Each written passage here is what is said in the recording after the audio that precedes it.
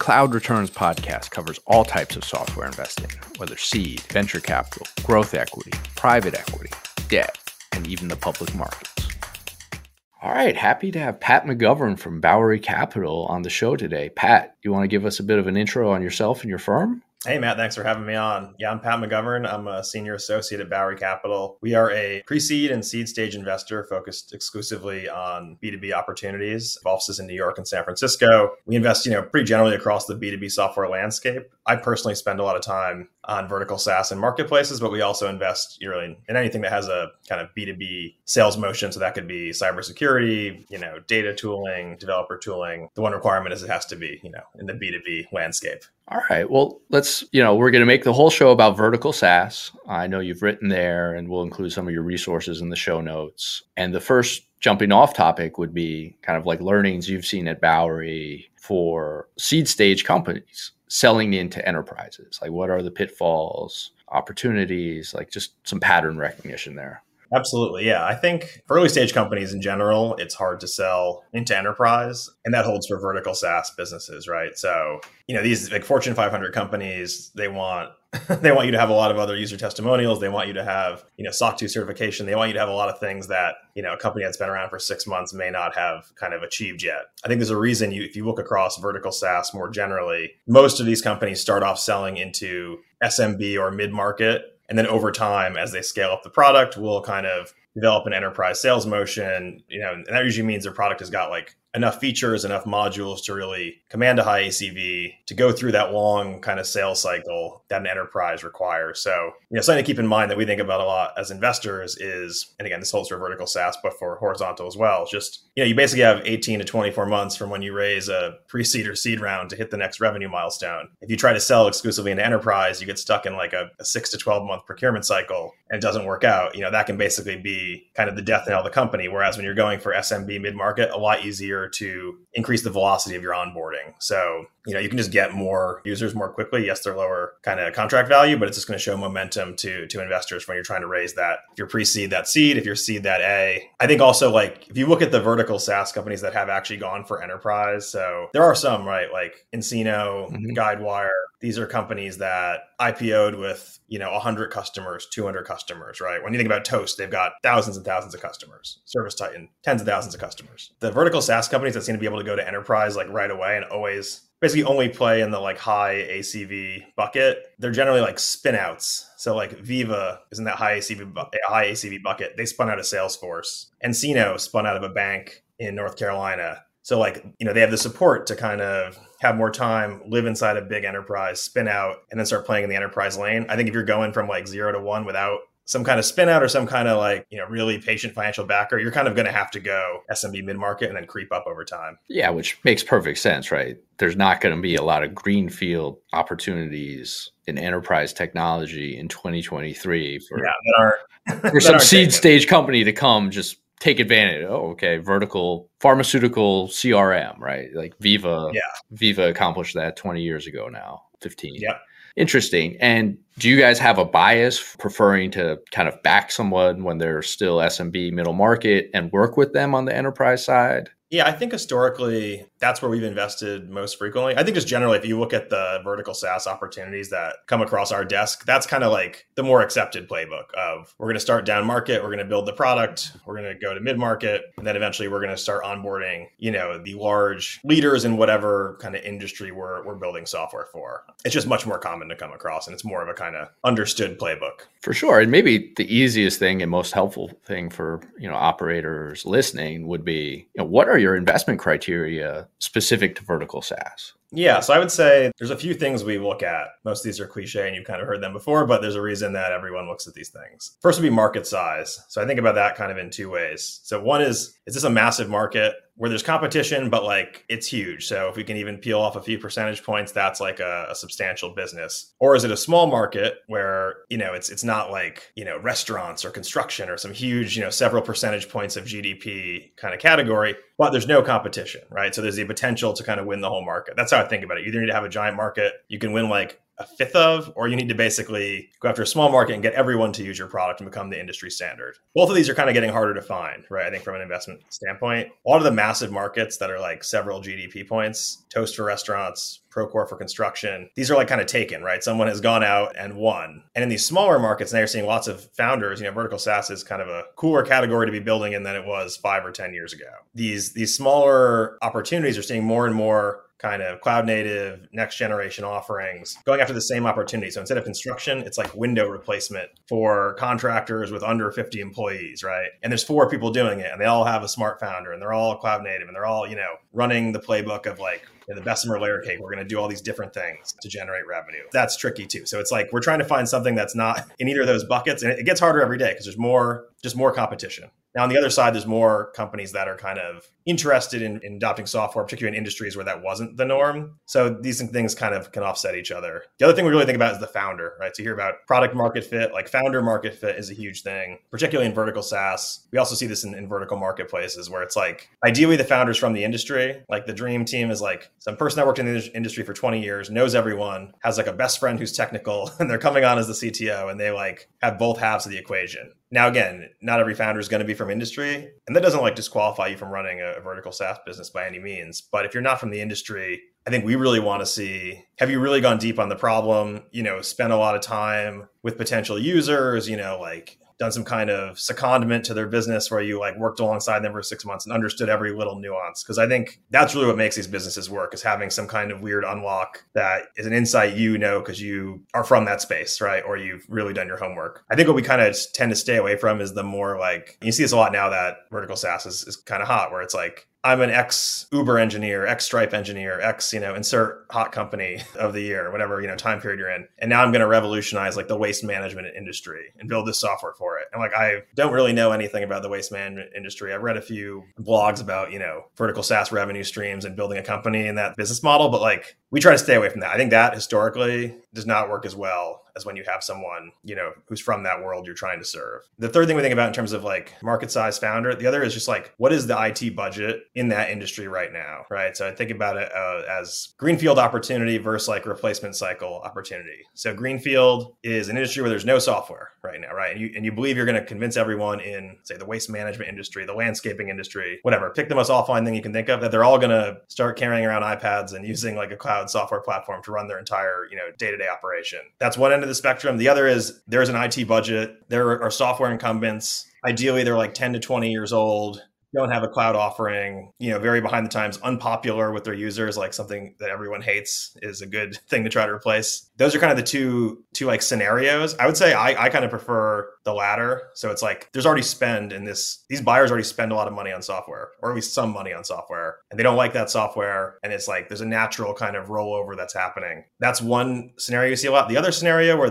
no one uses software yet and you're going to convince them that now is the time. I just think I've seen a lot of people get burned on that, where it's like, everyone's like, now digital natives are taking over. Everyone's going to start, using software for everything. And I do believe that, but like you need a catalyst, right? And trying to time when people are going to make a huge behavior change, I think is a lot harder than someone has software they don't like and you're going to sell them a new version. I think it's just it's a little easier to make that switch. And I think this is helpful for, having gotten to know some entrepreneurs over the year where kind of like the venture capital, private equity, all of it is very much a black box, right? Of how things happen. And let's say you're pursuing a vertical SaaS, like home inspection SaaS, right? Or one of these appropriate for 2023, recognizing the realities of what already exists. Like, what does your industry due diligence look like at the early stages when, that deal comes across your desk in home inspection, vertical SaaS? Like, do you go look at the number of competitors? Like, how do you guys like quickly sort through kind of the industry side of things?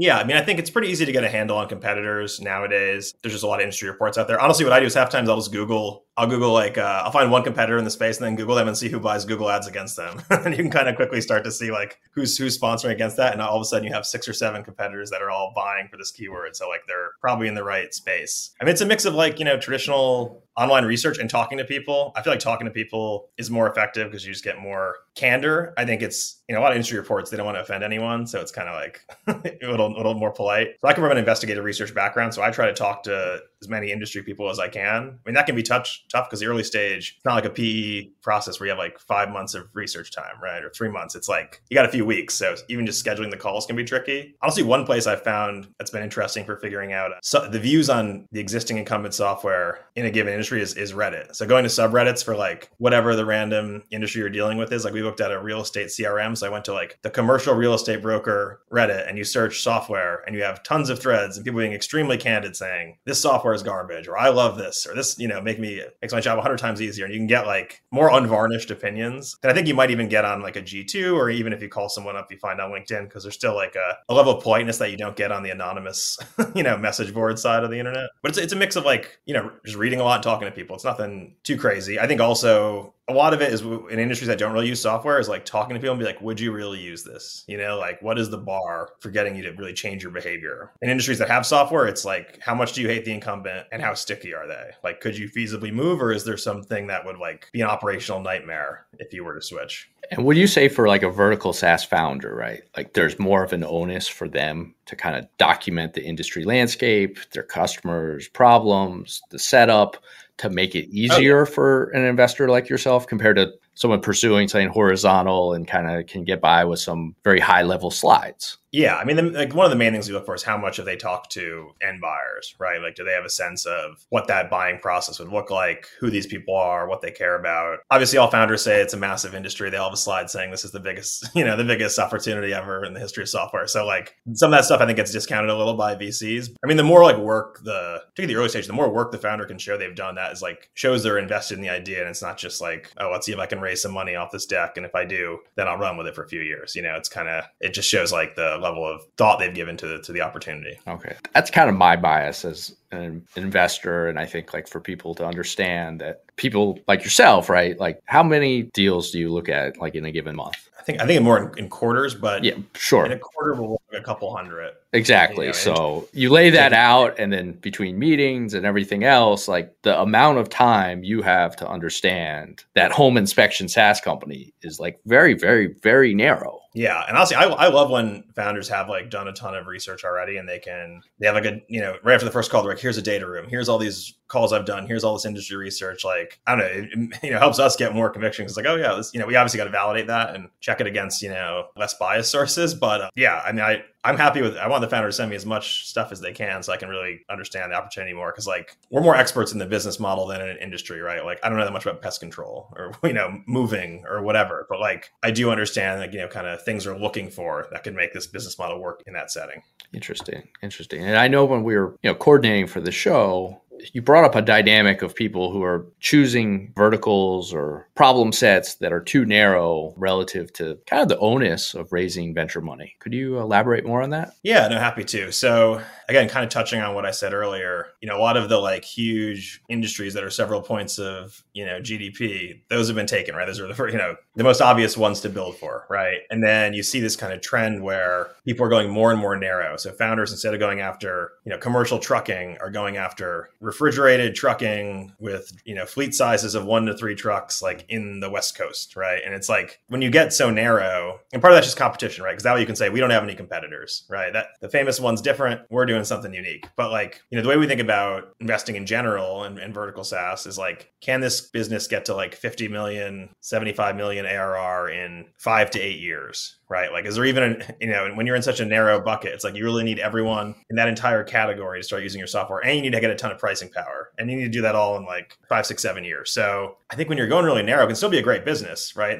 Sometimes there are reasons to have, something more specialized for some subsector of a category, but maybe those should be bootstrapped, or they should be kind of like very lightly capitalized, grow more slowly, kind of reinvest in the business rather than taking on a ton of outside capital and trying to scale this thing in a 5 to 10 year window when there just might not be enough of an opportunity there to get an exit. And that's when all these founders kind of get stuck in like trying to raise money. And it's just, I just think like, you don't always have to take venture money. And there's a lot of vertical SaaS businesses where founders have made, very healthy returns, kind of getting one financial partner or bootstrapping and kind of, not gutting on the venture bicycle of just like, scale, spend, raise. There's other ways to grow these businesses that can still work. I think also multiples in software changed dramatically in the last, 18 to 24 months. So maybe some of these more narrow vertical SaaS companies could still be a big exit at like a 10 to 15x revenue multiple. Now, when you see revenue multiples closer to like 5 to 7x, it gets that much tougher to be trying to raise money for like what's,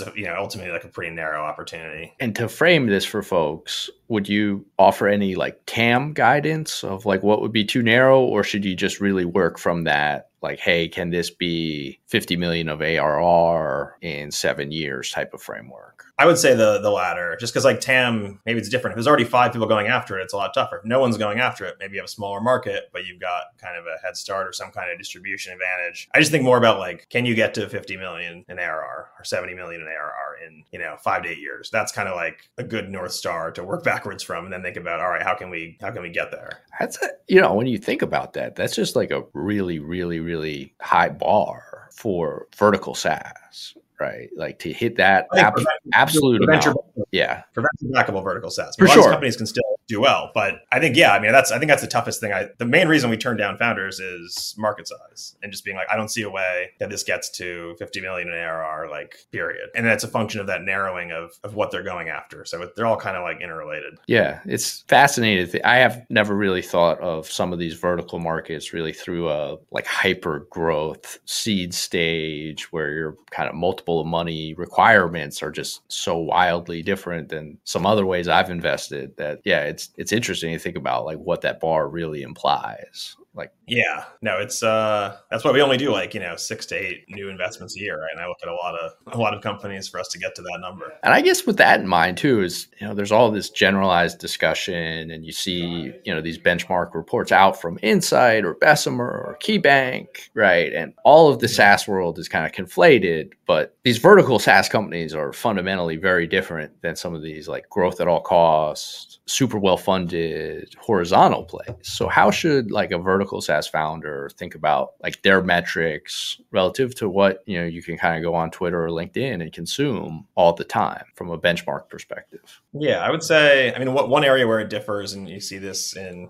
if you just read like, what's been written already about vertical SaaS is, customer acquisition hypothetically should be a little cheaper than in a horizontal setting because you have a much tighter buyer bucket, right? It's like, you're not selling some cybersecurity tool to every Fortune 1000 company. You're going after, glass installation companies, right? So there's like conferences, there are trade publications. You can target your advertising much better. I know there's a study that gets trotted out from time to time saying, on average, vertical SaaS companies can acquire new users like 20% cheaper than horizontal, right? So I think as a founder, like investors are going to want to see that you actually are getting that extra like operational leverage of getting your users relatively cheaply compared to other software companies. So if you're a founder and you have like incredibly high customer acquisition costs and you're building in vertical SaaS, you might want to try to rethink about how you're marketing, how you're onboarding people, because that's going to be like a red flag for potential investors, right? I think another thing to think about, I don't know, it's like there's like the growth at all cost thing, right? Where you had companies lighting money on fire for like a decade, and then you have, now it's almost swung the other way. We get pitch companies that are like, we're profitable, and they're like, we're about to be profitable, and they're like a seed stage company. It's like, you really shouldn't, if you're trying to go after a venture scale outcome, you probably don't need to be profitable yet. You need to be growing and hiring a bunch of salespeople and,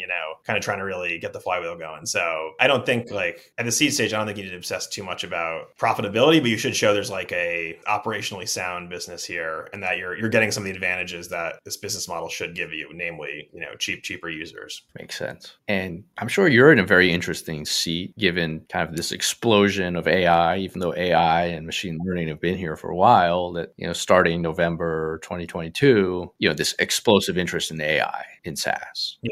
And like, what are some interesting things you're seeing in vertical SaaS? And like, do you have a kind of a thesis of how AI will play out in vertical SaaS? Yeah, no, it's definitely an interesting time. I would say we've been trying to do a lot of research around that just because, every VC is, and it's like, there's a reason it's pretty wild, just the advances in the last year. We actually have a vertical AI and vertical SaaS market map that was going to come out this morning, but we're still editing it. So hopefully tonight or tomorrow. But just we're highlighting a bunch of categories where we're already seeing AI having an impact kind of on the vertical SaaS landscape in a bunch of different categories. I think our biggest challenge is trying to figure out, who does this benefit, right? Do the benefits of AI accrue to the incumbents, or do they go to kind of newer AI first, next gen vertical SaaS players. I think from our initial research, I think unfortunately it probably goes to the incumbents who see most of the upside, which isn't good for us because we can only really invest in, companies that are generally 1 to 3 years old, right? And, seed, pre-seed. I think there's a few reasons that we think it's probably going to accrue mostly to the incumbents. So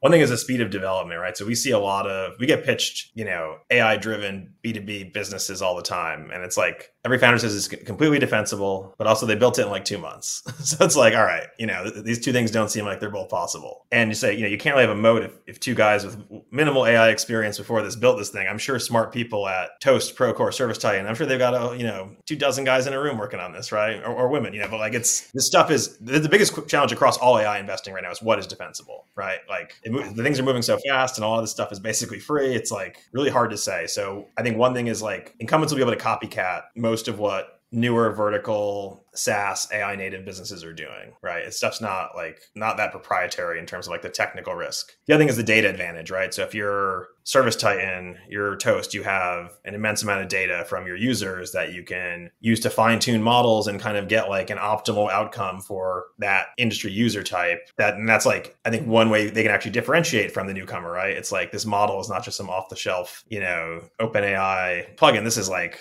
I took that and I've trained it on millions of restaurant transactions and reservations and whatever else. And it's like, purpose built for this use case. So that's another advantage for the incumbents. And then thirdly, just like distribution advantage. That's part of the data thing too. But, they can roll this thing out to everyone. Like I'm sure like you see like, Notion came out with the AI thing, whatever, months ago. I guarantee every large vertical SaaS company is going to drop Procore Presents AI, the same like Salesforce rolled out the big AI announcement, a month ago or so. So when all these vertical SaaS kind of say Series C and beyond businesses come out and drop, we now present like AI enabled workflow. That's like really bad for all these challengers that are saying we're doing an AI version because it's like, well, it kind of exists and it already has all this other stuff and it already has, much more support and product kind of depth. So yeah, I mean, I think it's tricky. Again, I could be wrong. I don't think anyone really has a perfect understanding of how quickly this stuff's moving. But the other thing is like, so where can newcomers win, right? I think there are still opportunities. So like, I think where existing players will win is in AI that's more, a lot of this is workflow tools, right? Like most most vertical SaaS is not like that, across industries, there's obviously nuance and differences, but it's like, here's a tool where my customers can schedule an appointment for X service. And then I dispatch my employee and then they pay me money and maybe I lend them some financing. And it's all, it's like, there's kind of like a playbook that gets run across different industries. Like AI agents can do a lot of those steps, right? So it can make the tool a lot faster. And I think the tools that are more robust will be able to incorporate those agents. And it's a huge advantage. Now, I think where newcomers can win is like AI first vertical SaaS products that are doing something that wasn't possible before, right? Before, whatever, the last year. So like, yes, automating my scheduling instead of me clicking, yes, I approve this booking, like that's going to go to the incumbent. New stuff is like AI is enabling me to do something that just didn't exist. So like Even Up is a good example of this. They've raised tremendous amount of venture money for such an early stage company. I think like 50 or 100 million and haven't been around that long. And they're creating claims packages. So basically personal injury attorneys submit claims packages to insurance companies. Most personal injury cases get settled, right? They never go to trial. So they look through, say I get injured, they look through all my medical records. They look through my past earnings. They look at my like life expectancy, demographic information, all that. And they go to my insurer and they say, broke both his legs and he can't work anymore. So you should give him $2 million. This is like, that's what he's owed by, whoever the defendant is that you're the insurer of. Like Even Up can basically dump in a ton of these records unstructured and then create a claims package that's like as good or better than what exists. Like that can win because that's a new thing, right? It's not like, oh, this is an existing workflow, we're going to speed up. This is something that was not possible for a computer to do, but now it has kind of the intelligence and flexibility to comb across all this unstructured data and come out with like analysis and a real output. I think that's like where you can win. Another example, Harvey and Law, right? So one of the hottest, vertical AI software companies. There's been a ton of technology in legal settings for whatever, the last 20, 30 years, like e-discovery, document review, all these tools. There's already a lot of software there. What Harvey's going after is something different, right? It's actually drafting legal motions, complaints, what have you. Historically, the way lawyers have done this is they open up the Word doc for the last case that was similar, Control F the new plaintiff and defendant's names in, and then start, using that as a skeleton to start building out a new complaint for whatever the new lawsuit is. Like there wasn't really like technology involved in motion drafting, complaint drafting, brief drafting. So that's like an opportunity for Harvey. Wow, this is new. It's completely new. So like, I think that's where, you can build an AI native vertical company and still like win, right? And not just get kind of front run by whoever's already in that space. So you have to go somewhere where there's like no technology at all almost if you want to win. So yeah, those are kind of my thoughts, but we're still trying to get a handle on it. So, I think even these companies that have raised a lot of money, not that many of them have like reached mass distribution or, huge revenue numbers. So it's still extremely early in terms of what that's going to look like. And I guess I'm not a seed investor, never have been one. And the thing that confuses me or throws me off about this AI wave, right, is these things will be wildly capital intensive from everything I can tell, like the compute costs and building these models and the like. And like, are you guys afraid of the capital intensity of a lot of these AI models? I think it depends if you're building your own model or you're using like someone else's. I think you're not seeing a lot of vertical SaaS companies that are building their own LLM, but also the cost of that has gone down dramatically in the last like 6 months. So it's hard to say. What most of them are doing is using like GPT or something, which is OpenAI is basically giving away and then losing money to operate. So I've gone back and forth on that. Is one day OpenAI just going to like crank up the price and all of a sudden extract all the value from people? I thought that for a while, but everyone I've talked to said, no, that's not really their plan. Their plan is kind of to become this free layer and then monetize in other ways. They're not free, but the cost is far less than what they're subsidizing it. Definitely something that I've thought a lot about. I mean, I just think it's changing really fast and it's hard to say, but it's a risk for sure. Yeah, it'll be interesting to see like SaaS, even at like modestly lower gross margins, like what's already, to hit the scale points we talk about, right? Like you lower gross margins another 15, 20%, and just like the amount of capital required to get to 25, 50 of revenue is. Yeah. There's a lot of like a fair amount of open source kind of AI infrastructure being created too, that I think some of these businesses can rely on if the more blue chip LLMs start to charge, usurious prices. So I think weirdly some of that stuff's becoming a commodity too. I mean, it changed every like 2 months. Like I saw a chart of how much more cheap it's become to train an LLM just in the last like 4 months because of a new way of going about it. And it literally cuts the price like 80%. So there's definitely pricing uncertainty around all this, which is one of the things that makes it even more difficult than evaluating, a typical kind of software investment. All right. We'll stop on the AI because I do know that feeling that like the life cycle of the information and the takes kind of like expires every 2 weeks. And I'm still trying to get oriented myself. And another thing that came across in our show prep, though, was about building out the layer cake monetization models. And that playbook has gotten more and more advanced. Technology's advanced in terms of like what is possible. Like I started investing in SaaS in 2009 in like lower middle market private equity companies. And the idea of adding payroll, right, to your vertical SaaS would just be this magical fantasy, right? There's just no possibility that could ever happen. And now you see that that's effectively like an API out there. So like, what are some things that you're seeing? Like, what are some of your takes on like things Bowery likes, you like, or things to avoid that, kind of have more pitfalls or might not be worth, all the effort to go create that piece of the cake? Yeah, I would say, obviously embedding like fintech into vertical software has been, a hot trend for a number of years now. I think the most successful route of approaching this has been kind of payment processing, right? So if you have a customer facing piece of the software and you can have the business route their payments through your software, you can take a cut of that. And Toast is the best example of this. I think more than half the revenue is from payment processing, and they can, charge a little markup on that. And then obviously they have someone else on the back end they have to give a cut to as well. It's a great way to make money. It's low risk.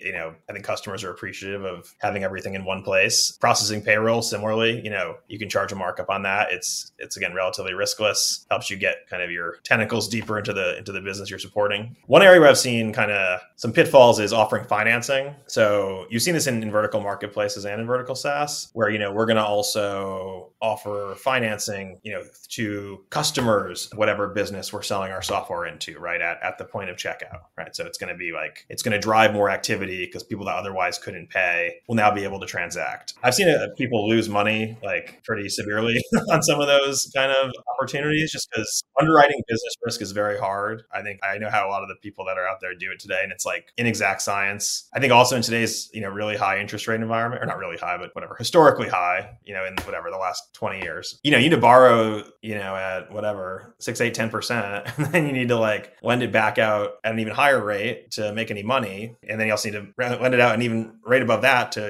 cover some of the defaults you're going to have. So you end up getting this really bad adverse selection problem where the only people that are willing to borrow from the financing that your vertical product offers are people that like don't have any other ways to pay for this, like in terms of a commercial line of credit or savings or, a business credit card. So it's like, I don't know. I think it just gets very tough to really make money off that just because you basically need to charge such a high interest rate that the only people that will take it have like no other options. And you really don't want a loan pool of people who have no other options. I think also like software companies and marketplaces are not like bank lenders. They're not good at like collateralizing these lending arrangements and like recovering assets they can sell. Oftentimes there's like very little in the way of underlying collateral. So I kind of think founders should maybe give a lot of thought to whether they want to, turn that on in their business or maybe wait, until they're big enough that they can experiment with it without taking any huge hits. So Pat, maybe just like, what's the pitch for working with Bowery? Like, what do you invest in? Like, why should they work with Bowery? Yeah, I mean, I think we know vertical SaaS pretty well. We spent,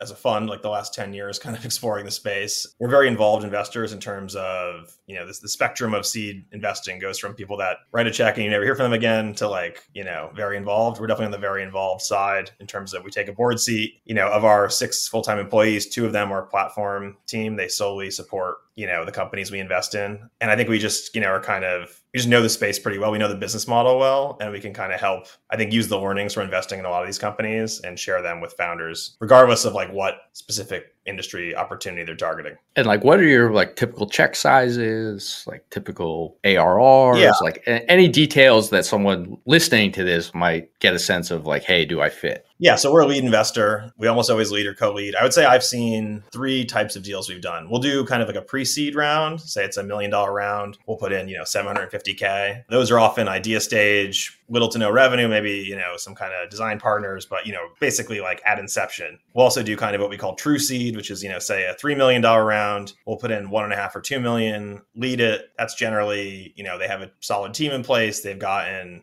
some revenue going, maybe say 100,000 or something, right? Like there's traction. It's going in the right direction. It's scaling up really quickly in terms of like user interest. Mm-hmm. And then the third bucket we'll do is kind of the larger seed. So say like a $5 million round. We might co-lead with another seed fund. We would do like 2 million. They would do 2 million. And then, kind of follow-on investors, angels might do the remaining million. So, and those are for like kind of companies that maybe already raised 1 or 2 million, more mature, kind of trending Series A, almost think like a seed extension or something, right? So those are the 3 kind of lanes that we play in. And beyond that, we don't come in past the seed. We're almost always going to lead, and then we'll follow on through the A and B. And then beyond that, we generally kind of take a step back, just given fund size. That makes sense. And how big is the fund right now? So we're on Fund 3. Fund 3 is $70 million vehicle. We're probably about halfway through making new investments out of that fund. Okay. And we hold back a lot for follow-ons just because as a seed investor, you really want to try to protect your ownership as long as you can because the dilution gets pretty steep for, the companies that really scale up. There's a lot of rounds of funding. Companies stay private a long time. So you have to kind of get a good ownership target early and then, kind of ride the dilution down as the company, raises Series C, Series D, et cetera. Great. And, in the show notes, we'll include some of your posts and thought leadership. I know you had a great write-up with Thomas Robb on vertical SaaS a few months ago. That will be very much in the show notes. Where else can people find you, read about you, kind of stay in tune with you? Yeah, so Bowery we have our blog, the Bowery blog, so bowerycap.com/blog. We're always putting out content there. We're actually working on a vertical SaaS interview series right now where we're going to in the process of interviewing a bunch of kind of founders in the vertical SaaS space. And then we're going to, we do kind of Q&As with them, get their learnings from, the journeys they've been on. Also Twitter, PW_McGovern. I got to get my actual name on there. That's a bad handle out loud. Yeah. Follow me there. Obviously, connect on LinkedIn. Also my email is patrick.mcgovern@bowerycap.com. Shoot me an email. Always happy to connect with anybody who's, kind of building in the space or just, interested in trading ideas. Awesome. And I'm going to leave you with a tough question to give something kind of actionable for people. What is your favorite question to ask like a founder when you're kind of screening them to see if they are backable? What are your best or some of your best questions? It's like one I've been asking. I mean, it changes. I feel like you go through phases with these things, but I feel like one question I've been asking a lot lately is like, what objections do you get from the companies that won't use your product, right? So try to understand. Usually that kind of gets them away from the like, everyone loves this. It's like, what do people like, why aren't people going for this sometimes? It helps them kind of tease out how well they understand kind of the sector they're selling into and also just kind of like how candid they're willing to be about, the challenges of cracking whatever that space they're targeting is. Because if they weren't getting objections, they wouldn't need our money, right? It would just be, the revenues would be, up and to the right, right? So there's kind of like, I just like that when it gets at a little more vulnerability. And like, what are some patterns of founders you like kind of like very analytical, very customer centric? Like, what are kind of like the ideal founder for you? Not just Bowery, but like you making an investment decision. Yeah, I mean, this is also cliche, like the Amazon thing, right? Customer obsession. Like how well do they understand the buyer type? Have they done like hundreds of customer interviews, gone and like rode around, say pest control example? Have they like ridden around for 3 weeks with a pest control guy and just like watched everything he did, kind of really lived that job if they're not from it, to understand, one, why people in that industry would even want software, and then two, like would actually like meet their needs and be adopted. And then another tough one, right? Yeah, is the lightning round. Yeah, well, Okay. If you're a good vertical SaaS founder, right, you should be able to kind of create some real economic value bootstrapped, right? Like cobble together enough customers, kind of the business model could lend itself to being ramen profitable. Like, what's the case for a vertical SaaS founder who's talented to go the venture capital route? Yeah, I think often these are kind of winner take most or winner take all opportunities. So I think it's just basically speed to market, right? Like you can just get a lot more customers, get a lot bigger, a lot faster with venture backing. I mean, it's the main reason to take VC money, period, right? But I think it's true in vertical SaaS as well. Like you can try to bootstrap it and reinvest off your own money, but if it's like a huge market, say restaurant, like other people are going to target it too. So you really want to get, as far out in front of the competition as you can. And it's only getting more competitive, I think, just because, maybe in the late 90s, early 2000s, when there weren't many people making industry specific applications, you could kind of like do it yourself and plod along. But I think now there's so many people looking at kind of the vertical SaaS for any opportunity they can find, that even though there's no competition right now, there's going to be like very shortly if you get any kind of success. So, having more capital than your opponent is always, a useful thing. Very good point. Like, I think some of the patterns we've seen in the past kind of like, now you have to assume, Bowery is going to be backing somebody, and Bessemer, every little area is going to get funded in a way that did not get funded 20 years ago. And that kind of changes, how a founder today should look also at like the potential to achieve like a big economic outcome on a bootstrap path, right? Which very, very possible if you were starting something in 2004, right? But in 2023, just the game theory of it all has really changed. I hadn't given enough thought to that. No, and you'll see like with vertical SaaS and vertical marketplaces, you'll see one get backed and then like 3 more get backed. And it's like the same thing, But it's like there's more competition, but it's a bigger opportunity, right? So there's things, I think, depending on what industry you're in, they can offset each other in kind of either direction. So yeah. For sure. Well, I appreciate the lightning round questions, just change it up a bit. And appreciate you joining the show. We'll get this out on the podcast, and we'll put some good show notes together, and hopefully people come find you in Bowery. And if you're a vertical SaaS founder, reach out to Pat, not me. And thanks for joining us. No, thanks for having me. It was great. Take care.